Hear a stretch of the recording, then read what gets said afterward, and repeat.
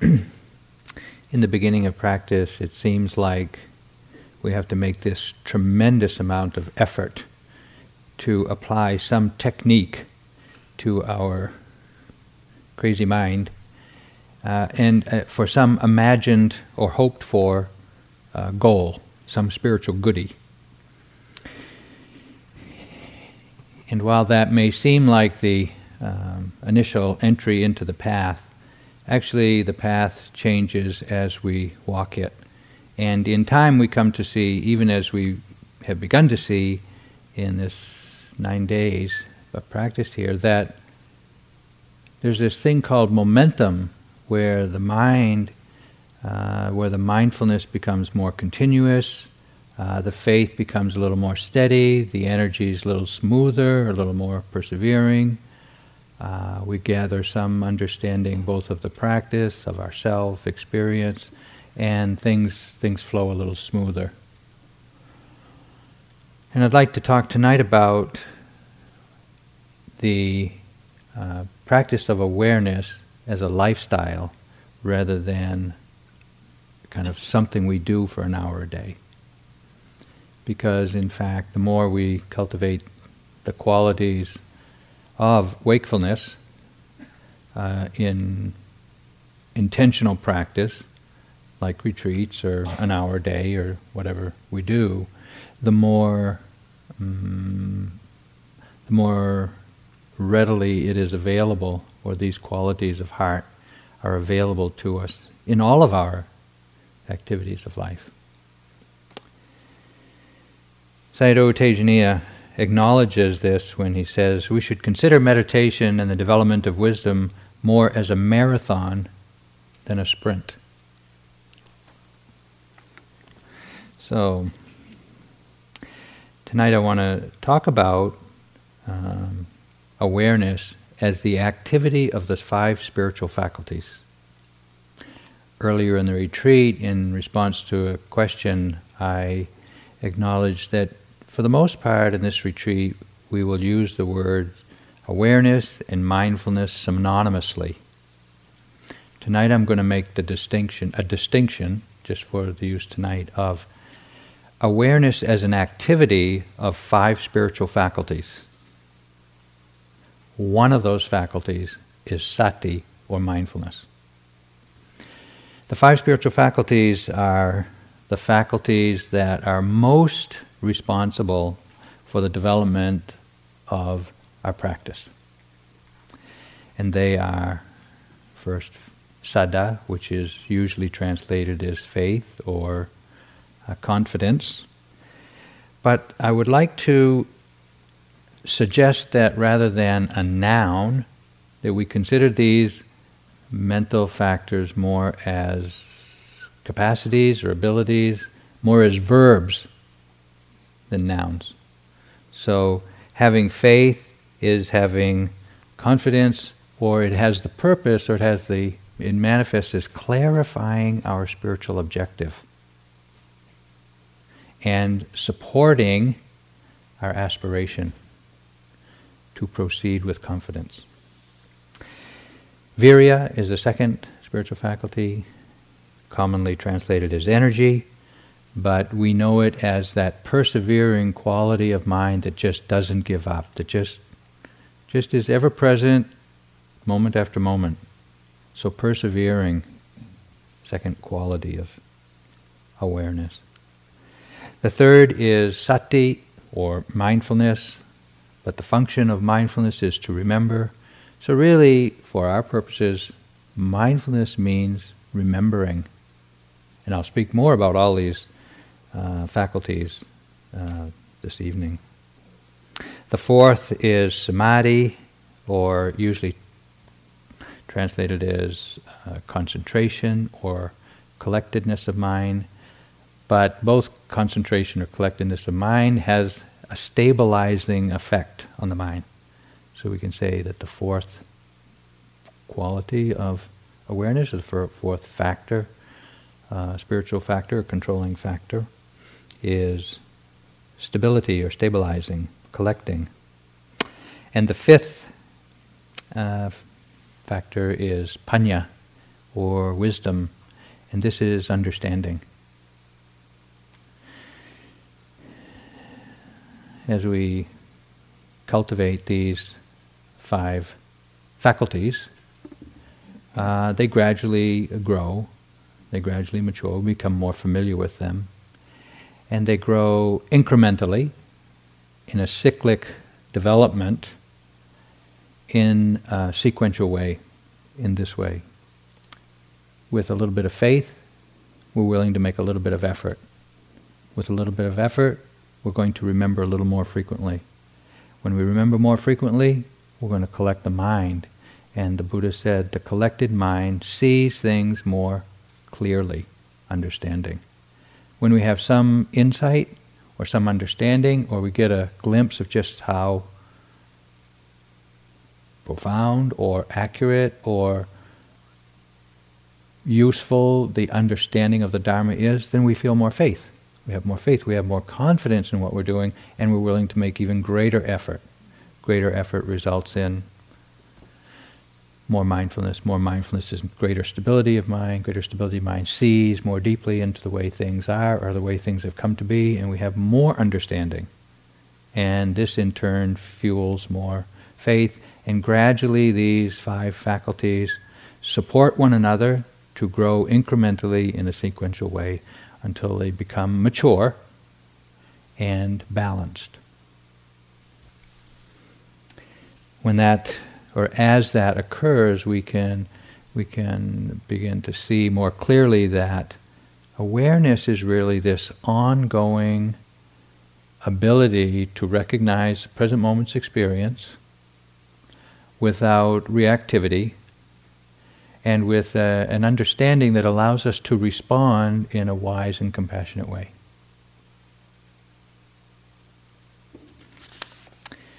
So the first of the faculties is saddha, or faith.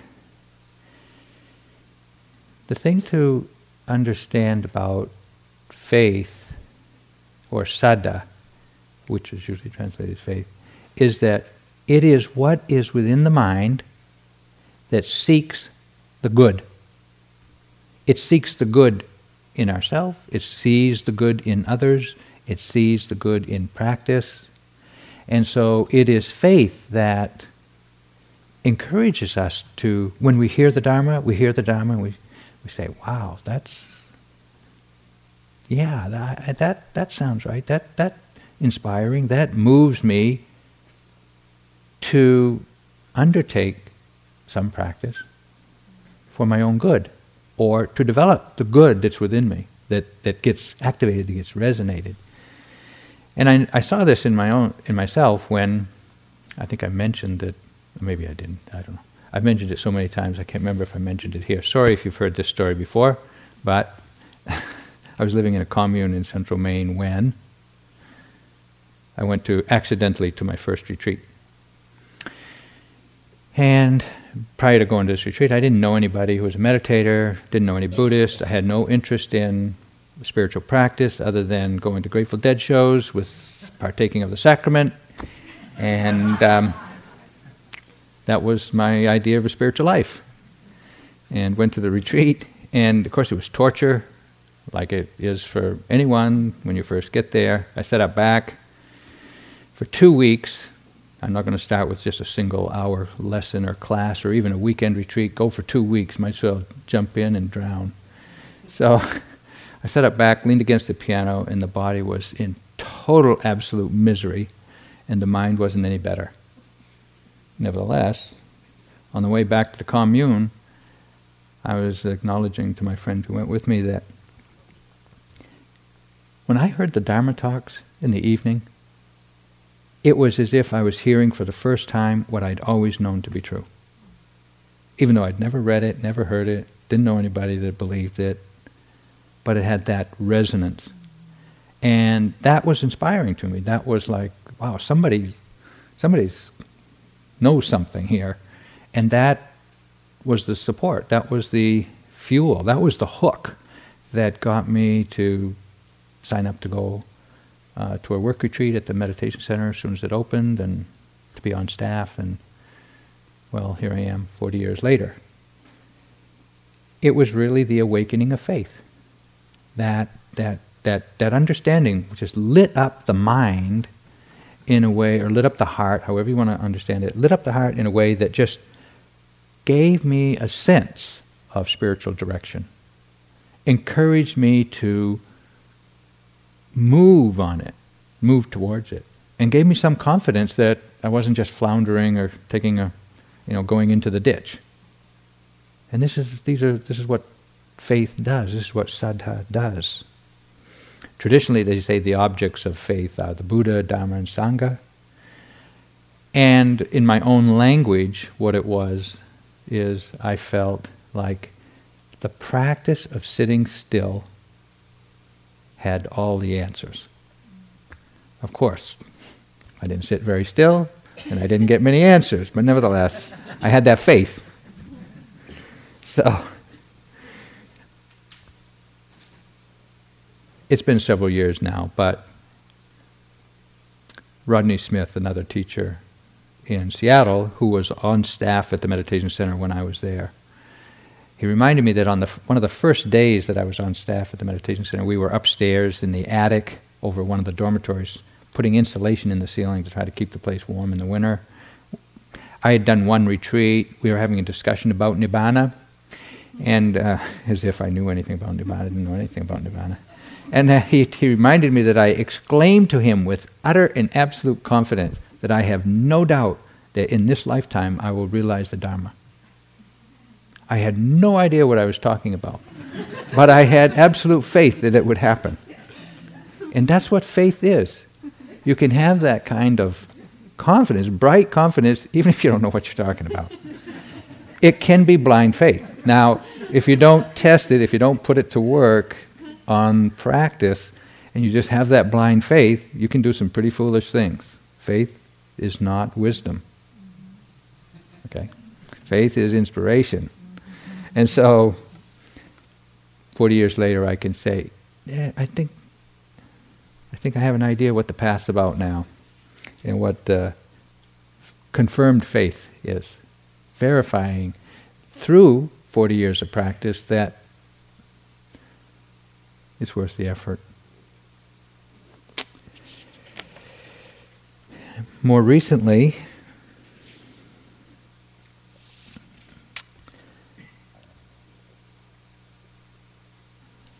the way I understand the seeking of the good that occurred to me at that time, and I was not very informed, but I wasn't living a very purposeful life. My mind was pretty dissipated and dispersed and really had no guiding principles other than Jerry. And but I noticed over the ensuing years that I just cleaned up my act. I just stopped using and just started living a little more simply, a little more purposefully, got my energy together. And it wasn't like I suddenly became a real spiritual athlete, like, I'm going to do this and that. It just happened gradually with a little bit of practice. And being on the staff at the meditation center where I was within a community of like-minded people. And this may have been the most significant support for practice in the early years, was having a connection with other people my age and with my interest, serving on the staff at the meditation center. And Carol was one of those people that I met as soon as I got on staff, along with Guy Armstrong and Michelle McDonald and Rodney Smith and others who have since all become teachers. So, when we seek the good, we recognize what is not so good within our own minds, within our own hearts, within our behavior, our speech. And gradually, sometimes with concerted effort and sometimes just through development of awareness, we put those things aside. We let go. But the second factor of the controlling factors is energy. And what faith does, or what this confidence does, or what this direction on the spiritual path does, it draws forth the energy to manifest, to test your faith, really. to manifest the reality of practice in the world, in your own body and mind. It's not just a belief. Faith doesn't involve, it can involve some part of belief, but it's not solely belief. It requires action. But there's an interesting element to making effort. We can have faith and never be called to act on it unless there is some urgency. And it is said that the proximate cause for the arousing of effort or energy in practice is samvega. Samvega is spiritual urgency. So what is it that calls us to get off the treadmill, get off our butts, whatever it is, and get to a retreat, get to the cushion, do whatever it is we got to do to make an effort towards our spiritual path, or on our spiritual path? It is said that, Prince Siddhartha, the Bodhisattva, who lived within the confines and the orbit of his father's regal or royal palaces, when he left and went out into the surrounding villages or out into the city nearby, and he saw, meaning he understood, the nature of aging, sickness, and death, it moved him in some way. It called forth in him something that had lain dormant in this lifetime. It called forth this urge to understand, this urge to know. And once he realized that he too was subject or heir to aging, sickness, and death, that was not okay. And he was compelled to search for a solution, an answer to that kind of suffering. And that feeling he had is called samvega. Now we don't have to it doesn't have to be so dramatic in our own life. It can be very simple. All you have to do is have a pet pass away, or have a good friend pass away, or have your heartthrob from your early adult years abandon you. And somehow you're left with this, it's some kind of a just gaping emptiness inside yourself that needs to be listened to. And so we listen and we look and we realize, wow, there's more to life than what I have yet experienced. And how do you find that? Well, you go on this journey. You take this path to self-awakening. And somehow we've all been called to this path. Somehow we're all here. Somewhere in our past, something has called us. Something has said, take a look. This is something you need in order to understand or to live a fulfilling or meaningful life, to,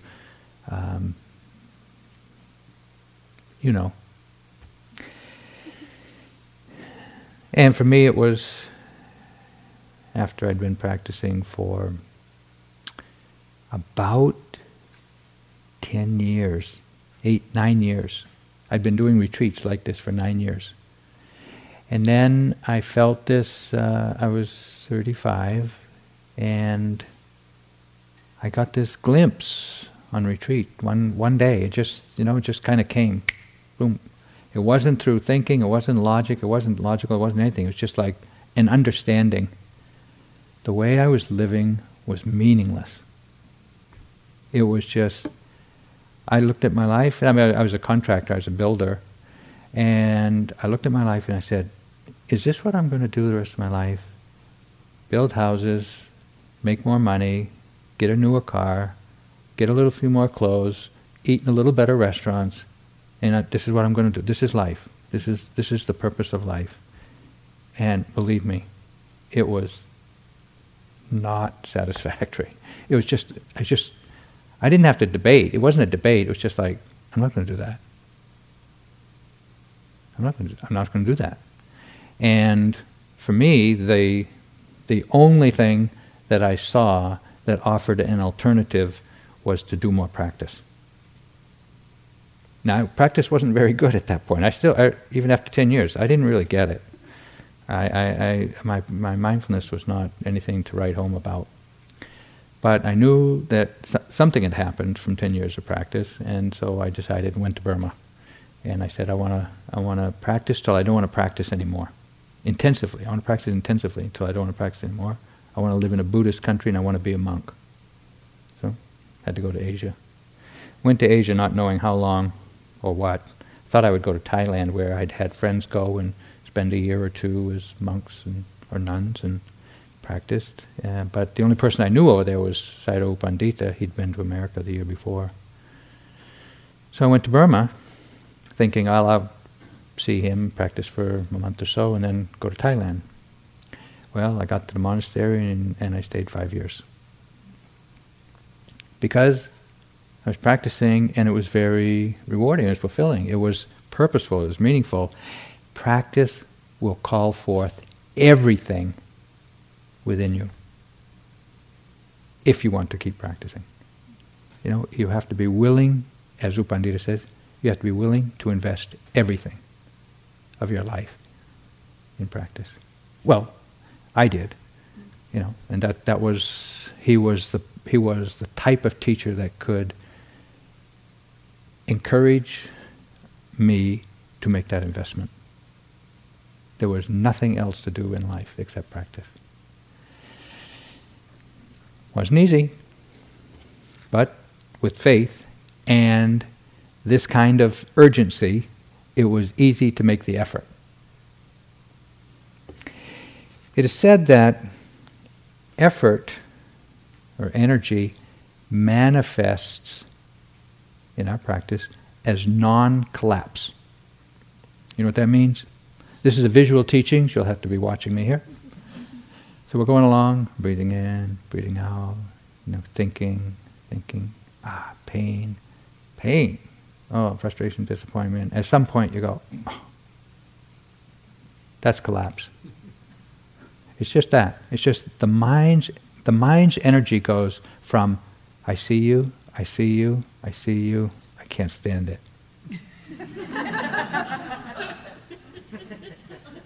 And it collapses. And at that moment we're vulnerable then to all the torments, all the defilements that just come flooding in, and doubt and fear and resistance and anger and irritation and all those things flood in, and you've got a real challenge on your hand. But as long as there's that, just a persevering willingness to acknowledge the present moment. As long as that's there, no matter what the experience is, you have energy. You have the right energy. It's just persevering. It's not to get rid of. It's not to make something. It's not to explain it. It's not to figure it out. It's not to judge yourself for it. It's just to acknowledge it. It is really hard to get this understanding, to get this teaching. We can tell you over and over and over again, but until you realize it through your own efforts, all you really need to do is just acknowledge the present moment, one moment after the other, and the rest will happen. Sounds impossible. Sounds like, how does that work? How does that work? Have faith. Make the effort. Balanced effort, If you strive too hard, of course, you will get in your own way. It won't happen. I am reminded of, when I was early in my years of practice, I heard one of the more senior teachers talking about this Chinese hermit monk. And I heard about this Chinese monk who, for his practice, he would undertake a practice for 10 years. First 10 years of Anapana, watching the breath of the nostrils. Then 10 years of something else. Then 10 years of metta. Then 10 years of equanimity. Then 10 years of compassion practice. And 10 years of this and 10 years of that. And he practiced until he was 80. And then he taught for 40 years.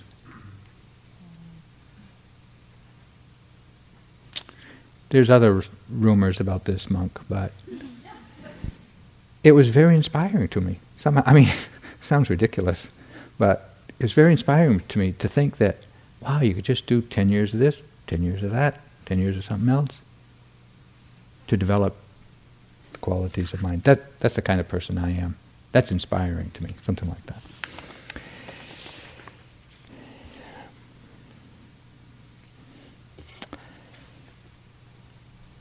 U Tejaniya says, though, it's not difficult to be aware, mindful.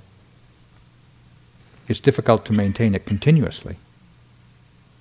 And for that, you need right effort, which is simply perseverance.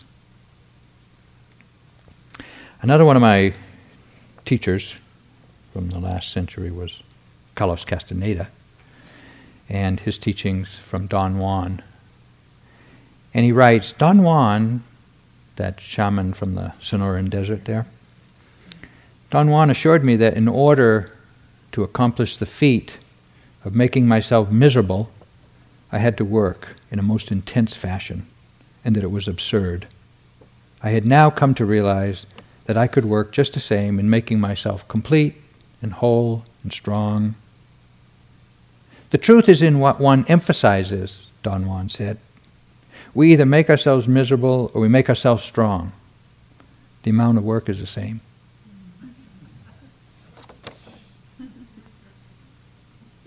At some point we come to realize we have to work hard to make ourselves miserable. And we can use that same amount of effort to wake up.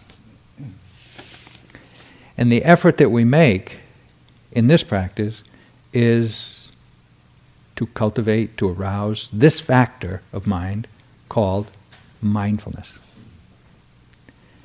Mindfulness is many things to many people, but the way I want to identify it tonight is to identify its function.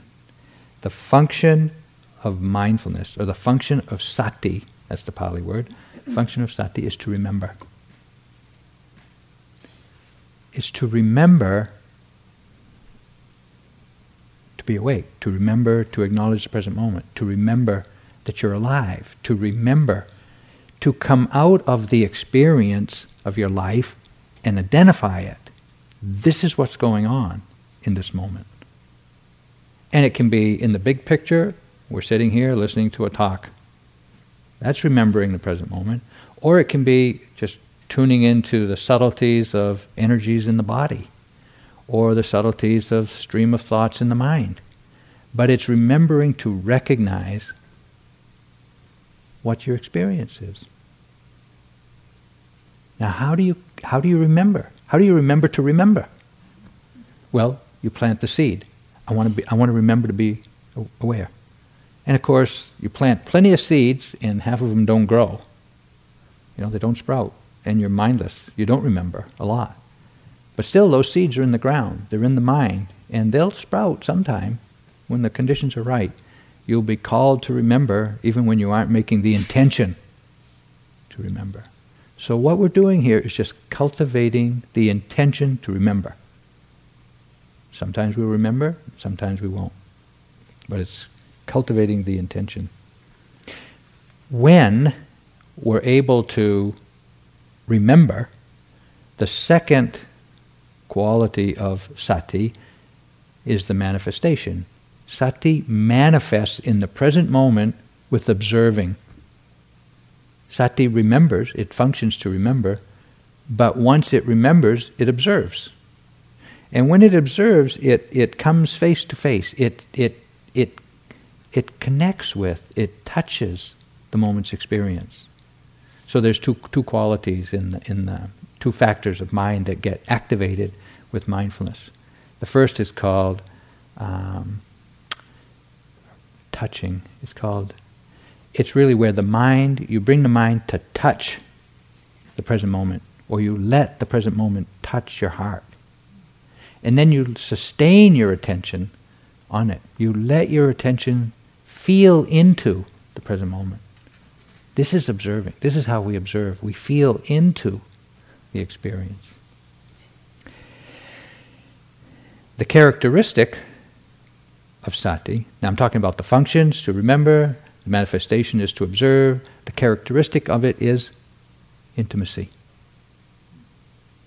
It doesn't just superficially just kind of glance off the experience, it doesn't just superficially kind of blow it off, it actually becomes intimate. It encourages this intimacy to really deeply touch, deeply feel into our experience. And the proximate cause for sati, or that which gives rise to sati, is having an object to attend to, having clear perception, which is clearly feeling and recognizing what the quality of this object is, and it's also conditioned by prior mindfulness. So if in one moment you're mindful, you're more likely to be mindful the next moment. And if there is clear perception, if you clearly taste the flavor of this moment, then that clarity of perception will support the continuity of mindfulness in the next moment. So this is how mindfulness works. It remembers to recognize the present moment.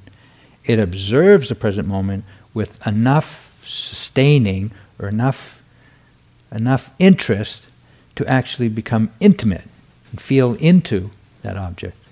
And the continuity of mindfulness is supported by having an object to attend to, prior mindfulness, and the clarity of that perception.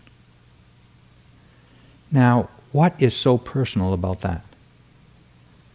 We think, I'm not very mindful. That's just not accurate. Or I can't do this. That's not accurate. Mindfulness is it's just a factor of mind. It's like a muscle in the body. It's a muscle in the mind. If you work that muscle, it will grow in strength.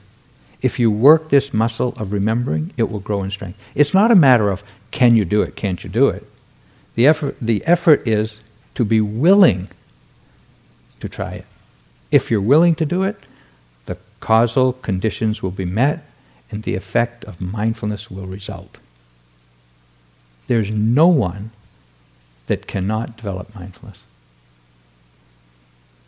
It's not a personal deficiency. It's a capacity of the mind that can be cultivated and developed. After I'd been in Burma for a couple of years, I was doing my practice, or maybe it was in the first year, I can't remember really, but I'd been practicing for some time.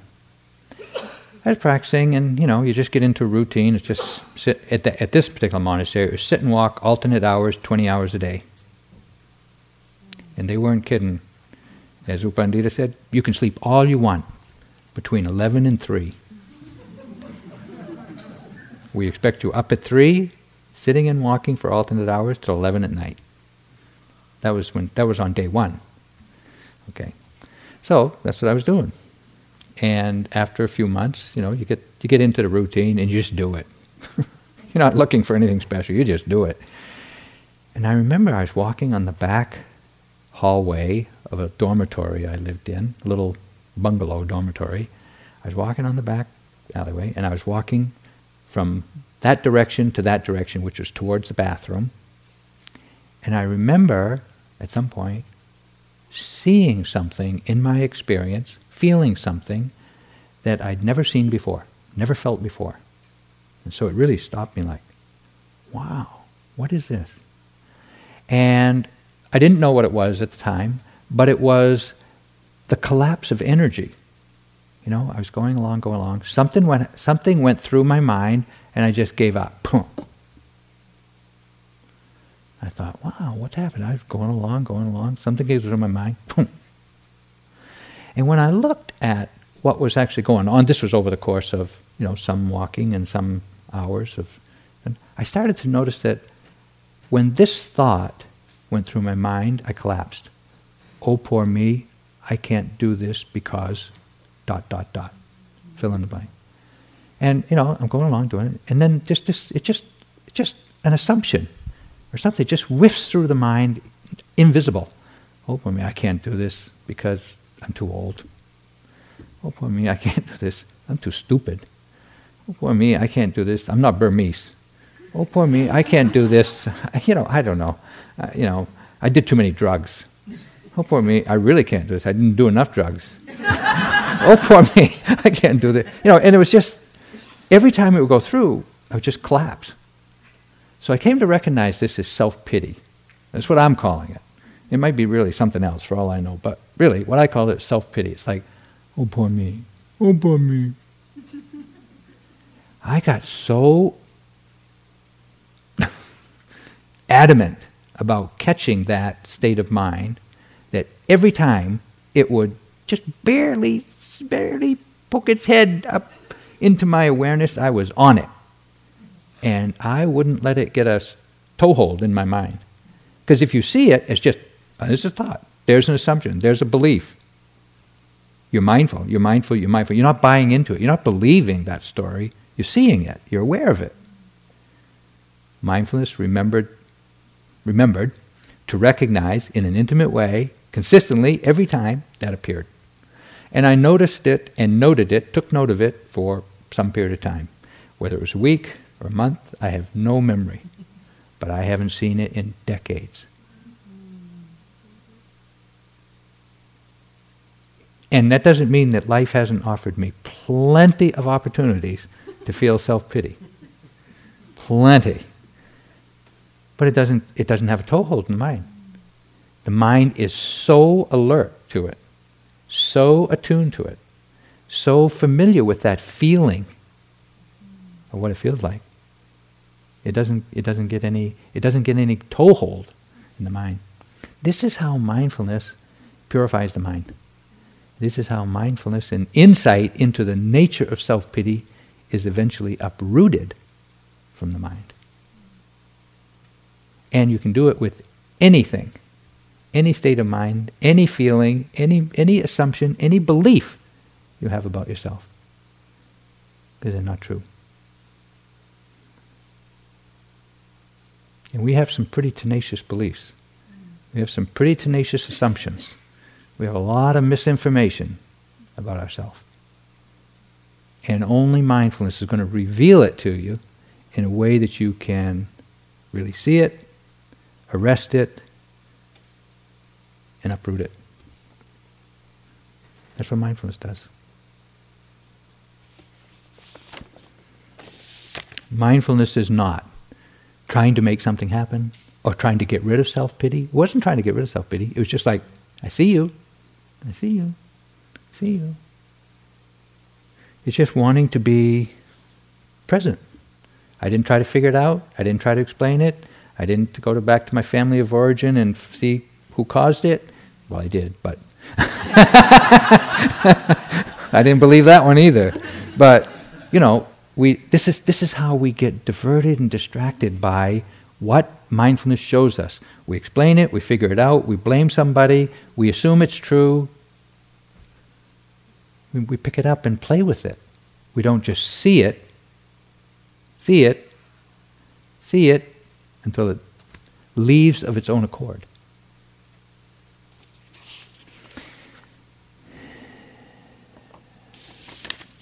As we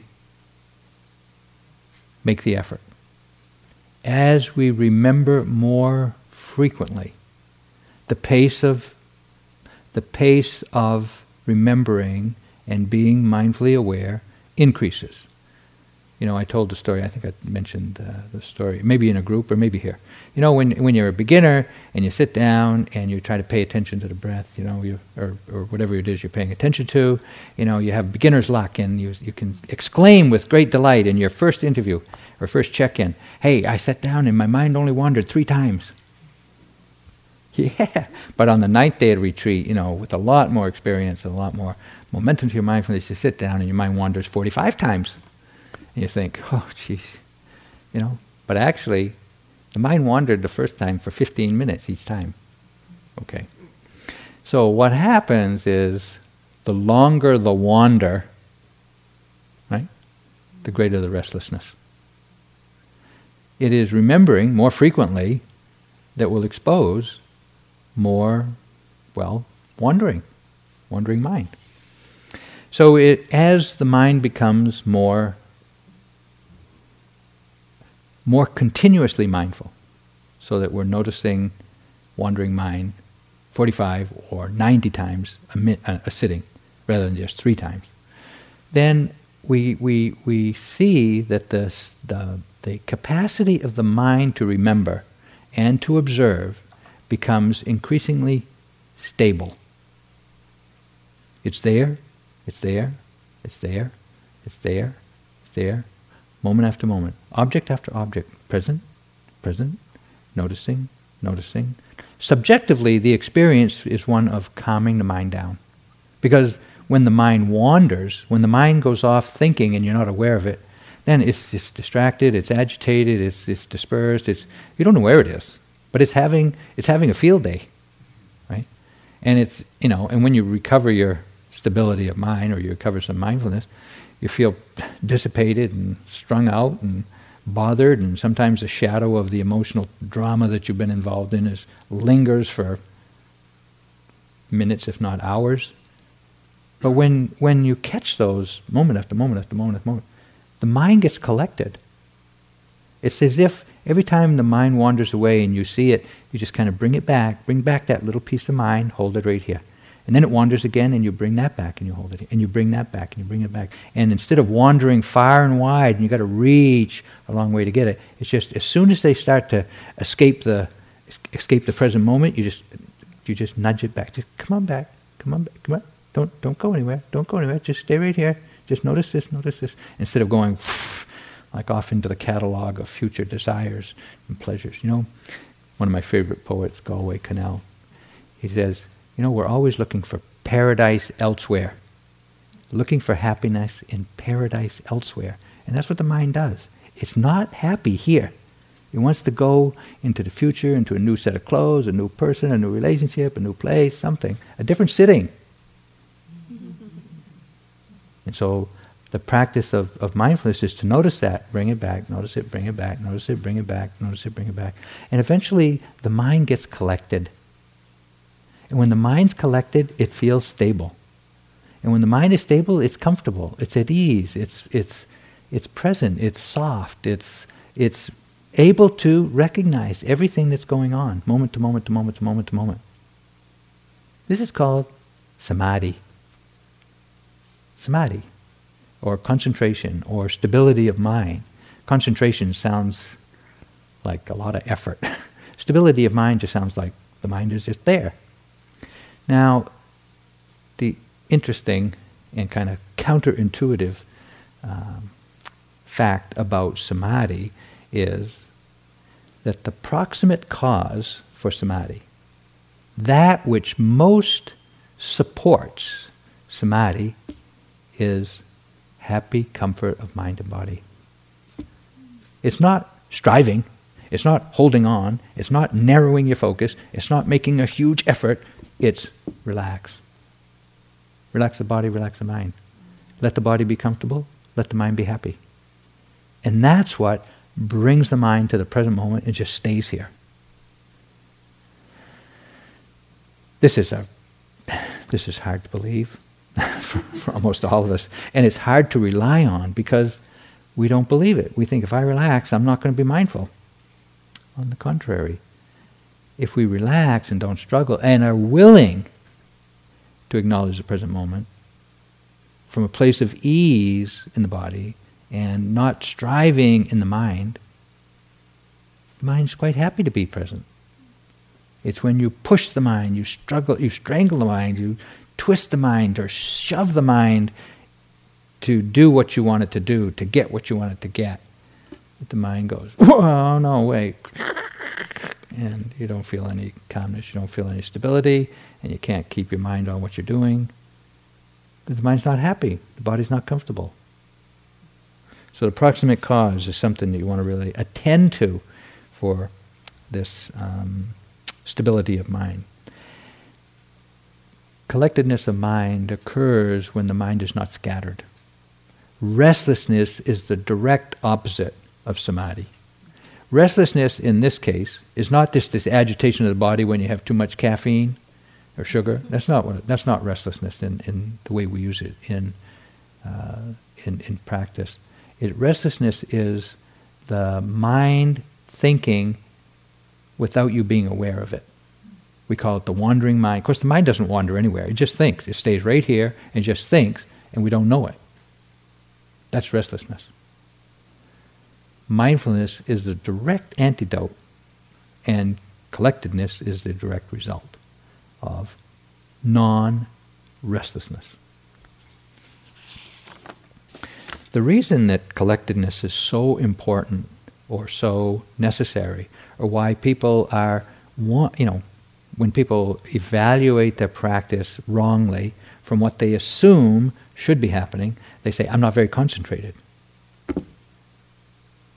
Well, if you're trying to get concentrated, of course, that's trying too hard already. But the collectedness of the mind is what sees things more clearly. So it's like this. If I hold up my hand from where you are and I say, what do you see? Well, you see my hand. And I say, well, get a little closer. If you came up close, you'd look and say, okay, now I can see 4 fingers and a thumb, and I can see the lines on your palm. Okay, and then get a little closer. And you look a little closer and say, wow, you got some scars there. You've been whacking your fingers and cutting your fingers, and okay. And then you take a piece of tissue and you look under a magnifying lens and you look at that and you see more details than you ever knew before. And then you take a piece of tissue and put it under a microscope, and what you're looking at doesn't look like anything like a hand, right? It doesn't. And yet you now know much more about what you were seeing from a distance. Getting closer is like collecting the mind to make the mind more powerful. The mind becomes more powerful as it gets stable and collects. And so while we're looking at the same old experience, breathing in, breathing out, lifting, moving, placing your feet, thoughts in the mind, what's it feel like to sit, we're looking at the same thing over and over and over again. But as the mind is more stable, or the mindfulness is more continuous, we see these very familiar, ordinary, mundane, repetitive things with much more understanding. But we have to be willing to bear with the boringness of, I've been here, I've seen this. How many times do I have to watch the breath? I'll tell you, until you die. And then there's no more breath to look at, you're off the hook. Okay? Really, it's not the object that's important. I hope you've gotten that by now. The objects are going to change endlessly. Or you can stay on one object is all you want. It's the quality of mind that results from the continuity of mindfulness, the collectedness of the mind, and the understanding that is revealed through the collectedness from that seeing with a collected mind. So seeking more variety in spiritual experiences or spiritual practices is not going to get you where you want to go. There's a whole smorgasbord of spiritual practices out there to dabble in, but you're not going to get a satisfying meal off the smorgasbord. You really need to sit down to a meal of a single practice, a single tradition, whether it's a single teacher or not, and get to the bottom of it until you're nourished with the Dharma. That's what the collected mind can reveal. That's the fifth factor. The fifth faculty is wisdom, understanding, panya. It's the ability to see deeply the unique nature of this object, of this experience, the uniqueness of this experience. This moment's experience isn't like any other experience you've ever had or ever will have again. We think it's the same old breath. We think it's the same old pain in the shoulders. We think it's the same old emotional drama. We think it's the same old self-judging thoughts. It never is. But we won't know that until we pay close attention. And the close attention is the continuity of mindfulness that collects the mind and sees things as they truly are in that moment. Not as how you remember them to be, not as how you hope them to be, but as how they really are. And then something really magical happens. When the mind is stable and you're able to be with this moment's experience. It may be pleasant, it may be unpleasant. It may be familiar, it may be novel. It may be Gross, it may be subtle, it may be physical, it may be mental, it may be emotional, it may be whatever it is. Doesn't matter. Did you get that? It doesn't matter what the object is. What matters is the care, the precision with which you connect with it and sustain your attention on it, feel into it intimately, and see its characteristics. Feel its characteristics. Recognize its characteristics. Every moment has its own unique flavor. Right? Fear is different than joy. Joy is different than love. Love is different than depression. Depression is different than pain. Pain is different than pleasure. Pleasure is different than happiness. Okay? They all got their unique flavor. But they all have a few things in common. They all arise due to causes and conditions. They last for a moment and they disappear. And no matter what it is that you've ever experienced, you will see it goes away. Not because you can't remember it, not because you didn't really notice it at the time, but because you see it come together, you see it for a moment, and you see it disappear. That knowledge, that self-verified knowledge is invaluable. Invaluable. The Buddha said, better than a life of living according to the precepts, better than a life of developing loving kindness for all beings for decades, better than any of those practices is a single moment of seeing impermanence. And why is that so important? Because when you see, whatever arises, lasts for a moment, disappears. What are you going to hold on to? When you know that it disappears. You know it disappears. So we let go. We're not holding on. We let go. We're willing to experience the loss of everything we've ever known, everything we ever feel, everything that we're ever going to feel. We're willing to see it come, see it go, feel the loss, and be ready for the next moment. This is why Vipassana practice is called learning how to grieve effectively. Because every time you see the disappearance of this present moment, there's a loss. That loss has to be grieved for you to be able to take in a next moment. If you don't grieve effectively and let that loss be known, you're not available for the next moment. Until you learn to grieve effectively, then you can live in the present moment.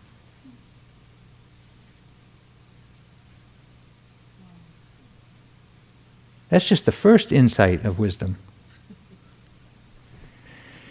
The second is the truth of dukkha. First noble truth, the Buddha said, all conditioned things have the characteristic of dukkha. They're either painful in and of themselves, and we know those. Slam your finger in the door, painful. Lose something, you feel sad, painful. We know physical pain, we know emotional pain, we know mental pain. It's obvious. This is unsatisfactory.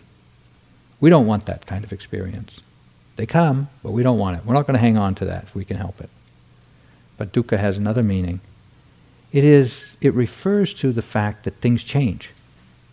So whatever it is you're relying on for your happiness and your stability, whether it's your bank account, your career, your partner, your possessions, or your spiritual attainment, it's going to change. Unavoidably, it's going to change. Franz told the story of being caught in the tsunami a couple nights ago. We all have a tsunami headed for us. It's the total disruption of our life. It might be a diagnosis the next time you go to your doctor. It might be the financial collapse of the market. It might be your partner saying goodbye. It might be anything that you can't bear to think of right now. But, hey, we can't prevent it from happening, can we? Wow, when you really see that things are changeable, they're unreliable, they're unstable, they're not able to offer you the security and the protection you crave for your self-existence. It's not possible. What is it you're going to hold on for? What is it you're going to rely on for security?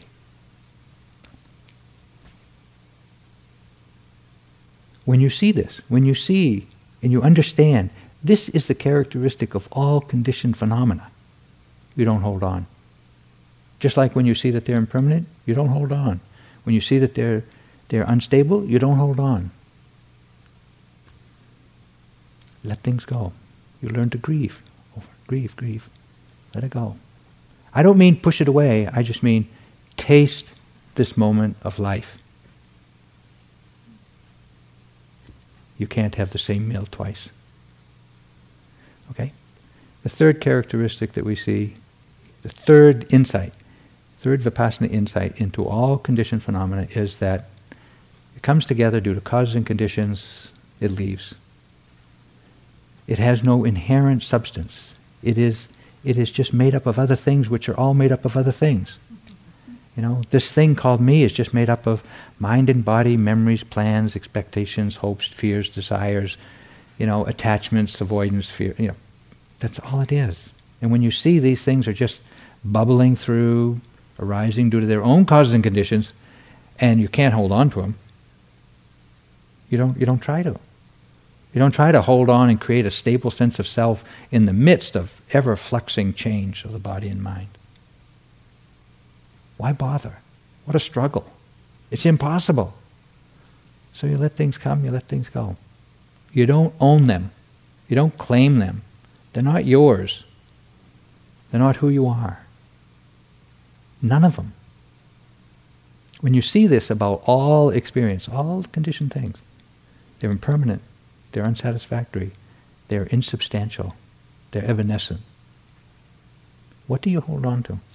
What is the mind going to hold on to when it knows it's impermanent, it's unsatisfactory, it's painful, it's evanescent, it has no substance? When the mind is really at ease with these understandings, total equanimity with these understandings, not resisting the pain, not resisting the instability, not resisting the insubstantiality of all things, then when the mind is at that balanced, non-reactive space, maybe the mind will fall into the unconditioned. And the unconditioned is nibbana. And that's the end of suffering. That's what the Buddha is pointing to, the Third Noble Truth. From insight, from this understanding. It's not a spiritual goodie, it's not an experience like joy, bliss, happiness, pleasure. It's not that. It's the end of suffering. It can only be accessed through this total non-reactivity to the truth of things. Really coming to know deeply, this is the way things have come to be in every moment. Not holding on, immediately grieving the loss of it, being available for the next moment. This understanding comes through the development of these 5 faculties. A life of awareness will bring you to this understanding. And if you're lucky, maybe you'll fall into the unconditioned. You can't make it happen. It's unconditioned. It's not caused by anything. As Trungpa says, enlightenment is an accident. Practice makes you accident prone.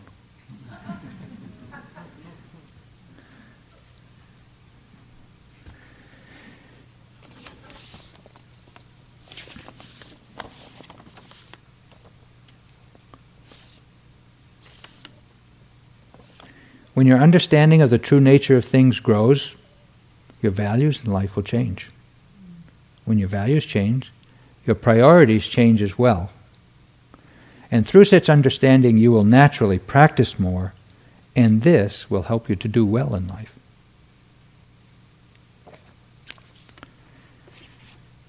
So let's sit for a moment and let these words quiet down.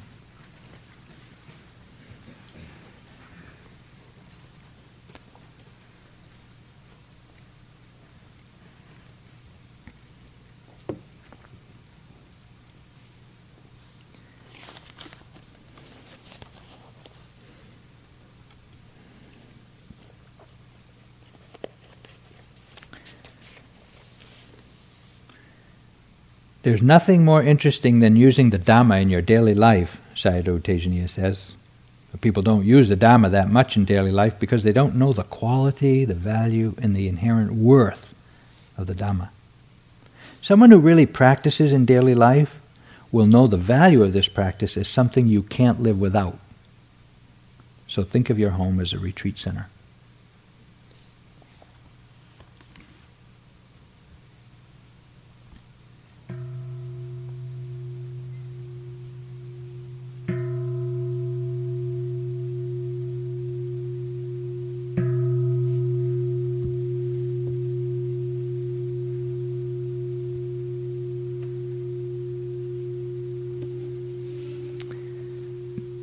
So thank you for listening to the Dhamma.